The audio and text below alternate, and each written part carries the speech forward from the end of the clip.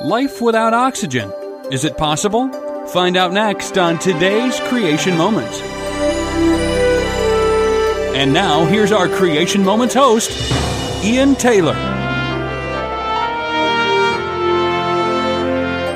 The long, cold winters of Scandinavia not only freeze the lakes, but pile so much snow on the lake ice that no light can penetrate to the cold, unfrozen water beneath.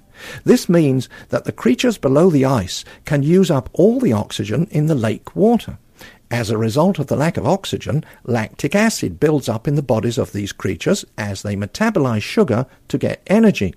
However, turtles can stand levels of lactic acid in their systems that would kill you and me, and they lower their heartbeat to 10% of normal.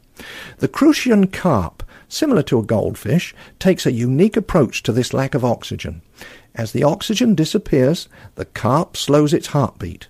The fish then changes its entire metabolic chemistry to a process that can get energy from sugar without oxygen.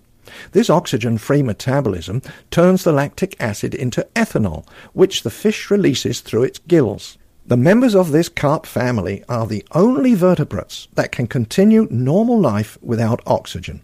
That God's wonders seem without number and often seem impossible tell us of God's unlimited creativity and his ability to do just anything. His plan of salvation, in which his Son, Jesus Christ, carried our sin on the cross, makes us thankful for his creativity and wisdom. For a free copy of our Creation Resource Catalog, visit our website at creationmoments.com or call us toll-free at 1-800-42-BIBLE. And be sure to join us next time for another Creation Moment, proclaiming evidence of God's truth.